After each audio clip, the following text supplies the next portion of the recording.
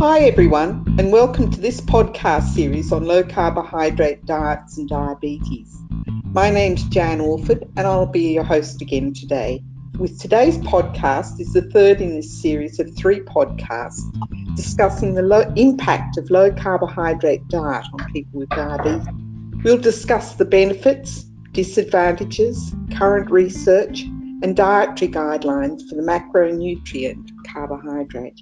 I would like to introduce Amy Rush, who is the 2018 CDE of the Year in Western Australia and the Jan Baldwin CDE of the Year. Amy's passion for supporting people with type 1 diabetes began when her brother was diagnosed with diabetes at the age of 7. She wanted him to live the richest life possible, and Amy continues to wish this for all her patients today. Amy understands the confusion, fear, and loneliness of nighttime diabetes management and created the Diabetes Detective program, which allows her to provide patients with feedback in real time using CGM. Patients share their data with Amy for a week and she offers them advice and solutions 24/7. Amy also believes this is just one way technology can help take diabetes management to the next level. She is an accredited practicing dietitian and credentialed diabetes educator. And in her spare time, she creates rap song parodies with lyrics about type 1. Her latest rap, The Real T1D, was a parody of Eminem's song, The Real Slim Shady. And it went viral, which is pretty fantastic, I think. And hello again, Amy. How are you today? Good, thanks, Jan. Yourself? Good. Very hot down here, that's all. But never mind. As it is here. Okay, and thank you so much for coming back for this final episode in our 3-part series. During our last podcast, you and I had a pretty interesting conversation about macronutrients. But today we'll be thinking about some of the concerns with low carbohydrate diets. And I guess it's fair to say that low carbohydrate diets are still a bit contentious in the nutrition and diabetes space. Would you like to comment on why you think that might be? Yeah, actually, I think that it's much less of a contentious topic these days.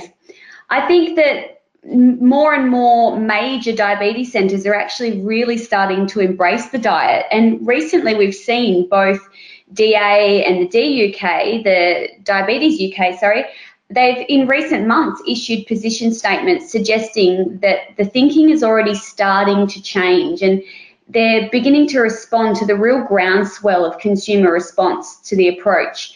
So it feels like they're starting to consider it as a valid and effective way to manage diabetes. So the landscape is really changing rapidly and that's really exciting, particularly for a health professional in this space. But I do understand that there are still some probably misconceptions, I think, regarding the low-carb diet. And I think there's 2 reasons for this. And firstly, there's that fear that the low-carbohydrate diet excludes certain food groups, potentially leading to the nutrition deficiencies. And then second, there's a concern that the total and in particular the saturated fat content of the diet is an increased risk for heart disease. But in actual fact, the low-carb diet really focuses on reducing the intake of those high-load carbohydrate foods and increasing the consumption of a variety of much more nutrient-dense foods.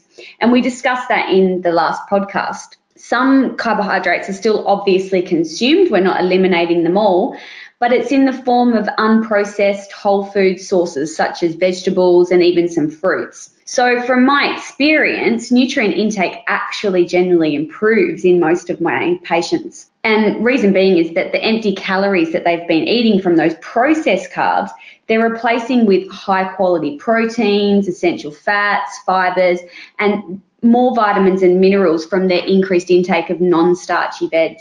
It's really interesting that people find the low carb a bit of a contentious topic because the nutrition community actually really accepts and helps patients to manage both vegetarian and vegan diets. And these are diets that actually do exclude food groups. And these food groups do contain vital nutrients. So it kind of begs the question as to why the low carb approach, with all its benefits for people with diabetes and those without, is still really growing in acceptance. And just, I suppose, from my perspective, that I really want to express how passionately I feel about the response to these concerns. And this can be shown in the article that I mentioned in the previous podcast, which I co-authored with Dr. Karen Zinn from the University of Auckland and the low-carb endurance athlete Beck Johnson. We published in the 2018 BMJ Open. It's called Assessing the Nutrient Intake of a Low-Carb, High-Fat Diet, a Hypothetical Case Study Design. And in that paper, we wanted to assess the micronutrient intake of a low-carb, high-fat diet. And we did this under two conditions of saturated fat thresholds. So one of them, we met the recommendations of less than 10% total energy from saturated fat. And then the other one, we just allowed saturated fat ad libitum. So our results actually showed that despite those macronutrient proportions not aligning with the current national new dietary guidelines, that a well-planned low-carb, high-fat meal plan can actually be considered micronutrient replete. And I'm happy to share the access to that. I'm happy to share that article because it's open access, and I really encourage listeners to have a read. Thanks for that, Amy, and I'm sure that article will be up on the learning management system, so members and listeners will be able to have a look at that.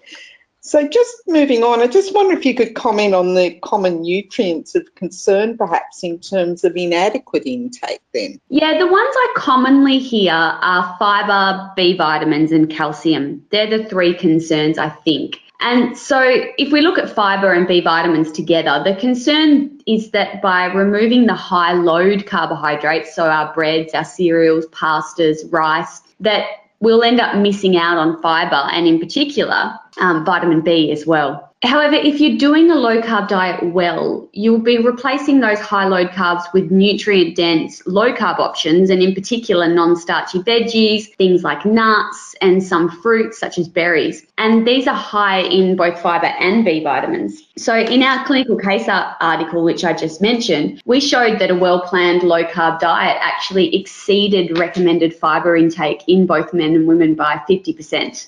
So that's a large amount.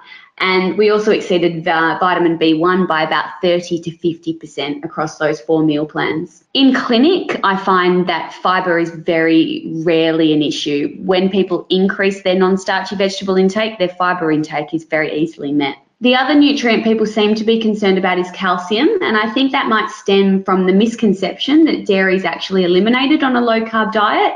In fact, the consumption of calcium-rich foods generally increases. Things such as natural yogurt, cheese, nuts, seeds, canned salmon, even some of the leafy greens. It's really only cow's milk that people will remove on a low-carb diet, but even that depends entirely on the level of carbohydrate restriction, and we mentioned that in the very first podcast. So depending on what kind of level of restriction they're aiming to meet, some people choose to still incorporate some level of cow's milk or some small amount of cow's milk.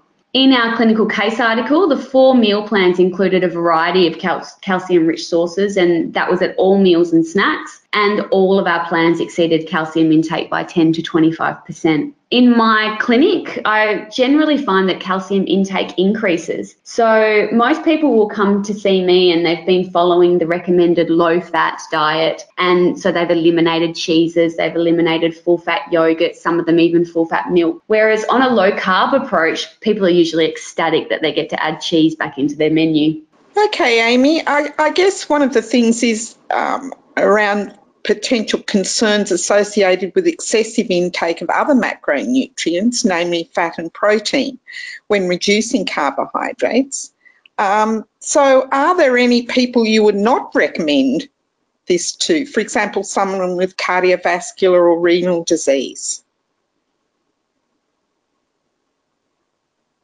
There are some misconceptions that the low-carb diet is particularly high in protein and then particularly saturated fat as well. But both of these, I think, do warrant further discussion. Firstly, protein. So the idea that the low-carb diet is automatically high in protein is actually incorrect. When we remove high low-carb foods from the diet, the intake of protein-rich foods such as animal meats, eggs, tofu may slightly increase, but these foods are satiating, so they're actually self-limiting. And we talked a little bit yesterday about how I like to make sure that my patients are meeting their protein requirements, but I also don't want them drastically exceeding them as well. So I make sure they understand the importance of protein-rich foods and the serving numbers and kind of portion sizes that they need that will help them meet those daily requirements. From a health perspective, high protein intakes have been studied in relation to cancer, renal disease, obesity, coronary artery disease, osteoporosis, but there's not really any links that are supported by a large amount of evidence. And I know that many people are concerned specifically about the impact of higher protein diets on kidney function, and that's important when we're talking about diabetes. But there have been a number of recent studies that have looked at this, and none of them are actually able to link protein intake to adverse markers of kidney health in those with no baseline kidney disease. So we're talking about people with healthy kidney function. Some studies have suggested that a moderate protein intake is optimal for those with pre-existing kidney disease. So that's something that we would take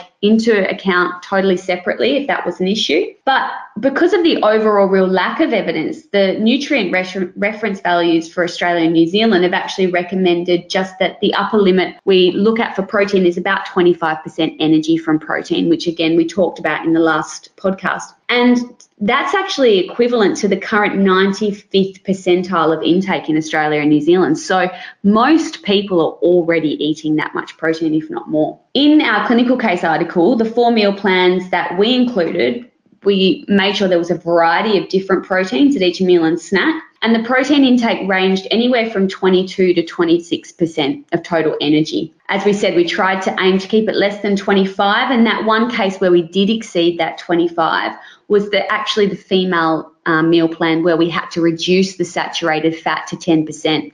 So by choosing the leaner proteins, the leaner protein cuts, the actual proportion of protein increased. Okay, thanks for that, Amy. So do you monitor or get concerned about someone's intake of saturated fats and cholesterol in this kind of eating pattern? I think it's important to make it clear here that a low-carb diet or a low-carb high-fat diet, that I recommend to my patients isn't a low-carb high-saturated fat diet. So we're not aiming to increase saturated fat specifically. The emphasis, as we talked about before, is on incorporating a variety of different fats. And those fats are put into the diet to provide the bulk of energy. They provide a wide range of the essential and beneficial nutrients and the functions, and they actually have the least impact on somebody's blood glucose levels. So yes, the low-carb, high-fat diet approach promotes the consumption of full-fat animal products, and as a result, the saturated fat intake will can generally exceed the current NHMRC guidelines of less than 10% energy from saturated fat. But what's important to look at is the epidemiological studies and the random control trials that we have supporting the long-held diet-heart hypothesis and this 10% saturated fat guidelines. They've really come into question, and the evidence is really pointing towards a high carb intake as the causative factor in heart disease. The scientific community is really asking now for an explanation, and they want further research, and we definitely do need more research in this area. So it's kind of a watch this space scenario. And what we need to remember is that people with diabetes, and this is both people with type 1 and type 2, they have the added impact and definitely I think the most prolific concern of high blood glucose levels when it comes to their long-term health complications, and in particular cardiovascular complications. So a low carbohydrate, high-fat dietary approach is known and certainly will help to alleviate this most pressing issue of blood glucose management. And as I mentioned previously, the paper we wrote, we looked at developing those low-carb, high-fat diets that met nutrient reference guidelines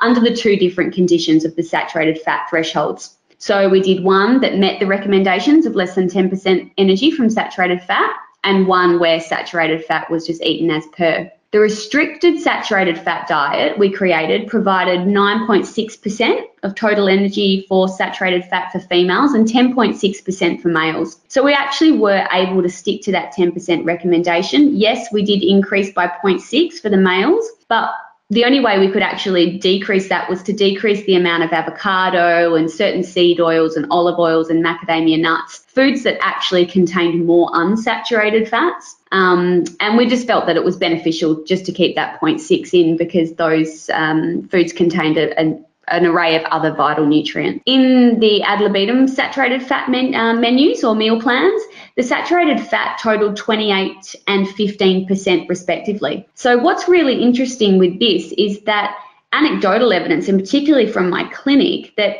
people who are just eating saturated fat as per, they're not counting what their intakes are, generally I find it sits anywhere between about 15 to 18%. So that leads me to believe that patients are really taking on board this emphasis of just consuming a variety of fat sources, not just sticking to particular saturated fat intakes, but kind of not even having to really think about it. They're just eating a variety, and that's giving them that still fairly quite low percentage intake from saturated fat. So I guess the bottom line is that don't do this by yourself. It's really important to get help from a dietitian who can guide you to what a low carb diet really should look like, and ensure that you are actually meeting your energy and micronutrient requirements. So a healthy diet really is one that will align with your diabetes goals and your overall health goals, but also leave you feeling full, leave you feeling energetic, and really feeling motivated to keep this up, so keep it going long term. And the low carb diet can definitely tick all these boxes if it's done right. Thanks for that, Amy. We've touched on this a little bit in previous podcasts, but how are low carbohydrate diets different than the keto diet, which appears to be fairly popular at the moment? The difference between the two is really in the total grams of carbohydrate consumed per day. So if we go back to those 2015 Feynman definitions from the first podcast, the low carb diet's classified as anything less than 130 grams of carbs per day, whereas a ketogenic diet is much lower. So we're looking at around 20 to 30 grams per day. And at that level of intake, the body is adapting to relying purely on the ingested fat or even stored fat, as I mentioned, if someone's looking to lower their calorie intake overall, and using that fat as an energy source. So the fats are broken down, and the ketones, which are a byproduct of that process. We talked a little bit yesterday about differentiating between ketosis and diabetic ketoacidosis, and I think that would be a really good, a really important point to reiterate, because I feel that there's often confusion, especially in our profession, dietetics and diabetes education, between that state of ketosis and diabetic ketoacidosis. So being on a ketogenic diet doesn't eliminate, this is probably the most important part, being on a ketogenic diet does not eliminate the person's need for insulin if they're insulin-dependent diabetic. They still need that insulin to cover any carbohydrate that they're eating and potentially any protein that they're eating, and obviously still requiring their basal insulin. Thanks for that, Amy. I guess it would be really nice to look at this from a practical sense, and I wonder if you'd be able to tell us about some of your patients' experiences with a low carbohydrate diet. And do some individuals thrive on the diet? And I guess on the flip side, have there been any that have disliked it or even cheated, for want of a better word? Yeah, this is the stuff that everybody wants to hear, and does it work in real life? And yes, it actually really does, and I see it every day. And the vast majority of my patients have really positive results, and not only with their blood glucose, but with energy levels and their general overall sense of well-being. I can rattle off a number of pre and post low carb HbA1c results that in my eyes, they're just incredible. But there is one patient in particular, and this is a patient who I presented a case study on last year at the Dietitians Association conference, and she's just the perfect example. Before adopting a low-carb diet, her HbA1c was 8.3%. It had gone anywhere up to 12.6% in the 17 years that she'd had diabetes, type 1 diabetes. After just 6 months on low carb, her HbA1c had gone down to 6.3%, and that was her lowest ever. So clinically, her LDL, which is the so-called bad cholesterol, had gone down, and her HDL, which is the good cholesterol, had gone up, and her weight was stable, which is exactly what she wanted. So clinically, those are all amazing numbers, but what was more profound for her was the change in herself. So she'd gone from having multiple hypoglycemic events per day to having very few per month. This was a game changer for her. It really improved her confidence, particularly at work. She has her own hairdressing business, and she's also a performer. She's a musician here in Perth. So she was much more confident on stage, much more confident when she had clients, and also much more confident at the gym. So she found that she could get through her gym sessions without the need to treat for a hypo, and then without the need to do crazy corrections afterwards. As the mother of 2 young boys, one of the really things that hit home when she said to me was that she no longer felt scared when she got behind the wheel of the car, and she felt safe to drive with her boys, and that really hits home. So she also she found the diet really easy to follow, which was really great. She's simple to prepare. She had no concerns when eating out at restaurants. She found that they were always accommodating. So she's a really good example. But I guess on the flip side, and this is with any diet, there are sometimes people who will struggle to maintain it. And what I generally find is that these people are in actual fact just not meeting their requirements for those remaining macronutrients, the protein and the fat. So inevitably what will happen is that they're not meeting their body's total energy needs. And if we starve our body of overall energy, we're going to get those cravings, and we're going to be drawn to foods that supply the easiest and most rapid form of energy, which is carbohydrate. Once we then go through what they're doing, take a look at their intake and discuss and go over the importance of them meeting the protein and in particular the fat, because that's the one everyone's still a bit scared of, the majority of people will find that the low carbs lifestyle is really satiating, it's delicious, and it's actually really easy to maintain. So Amy, we've actually asked this question previously, but I thought it might be worth asking it again. Do you think this diet is good for all patients with diabetes, or should it simply be individualised for each person for their conditions and stage of life? Yeah, look, any person wishing to follow really any type of diet should get personalised advice. There's just no one diet suits all. And as we've just discussed, meeting your body's energy needs are really important. So even people who want to lose weight, they still need to meet a certain level of caloric needs. And I do believe that a low carbohydrate diet in some capacity will help most people with diabetes to really better manage their blood glucose levels. However, I do completely understand that there will be a cohort of these people for whom the diet might not be optimal. And this may be based on personal preferences, or it might be based on other complicating comorbidities that they might have. Well, this is the last question I have for you today, Amy, but do you recommend that people with diabetes modify their macronutrients under the supervision of an APD? Which sounds like a silly question to ask a dietitian, I guess, but interesting. Well, yes, as a dietitian, I'm saying 100%. So, look, a dietitian who really is open to discussing a low-carb diet, I guess that's what's important, and one that has a good knowledge base of low-carb diet and in the context of diabetes as well. So the dietitian must also be prepared to work really closely with the diabetes educator, particularly if they don't feel like they have that basic background knowledge for diabetes, because it's the diabetes educator who also needs to be involved as the insulin and medication requirements are going to change. Well, thank you, Amy, once again. It's been really great to speak with you over the last 3 podcasts, and it really has been very enlightening, I think. And I want to thank the members and listeners for taking the time to listen to this podcast. And as I've said before, if you have any questions, please feel free to email them to education@adea.com.au. And if you, as I've also said before, if you haven't already done so, please feel free to check out Amy's rap video parodies on YouTube. They're fantastic. Yes, you'll have to check out the Usher one that we've done recently on the Type 1 Diabetes Family Centre website. Great. There you go, everybody.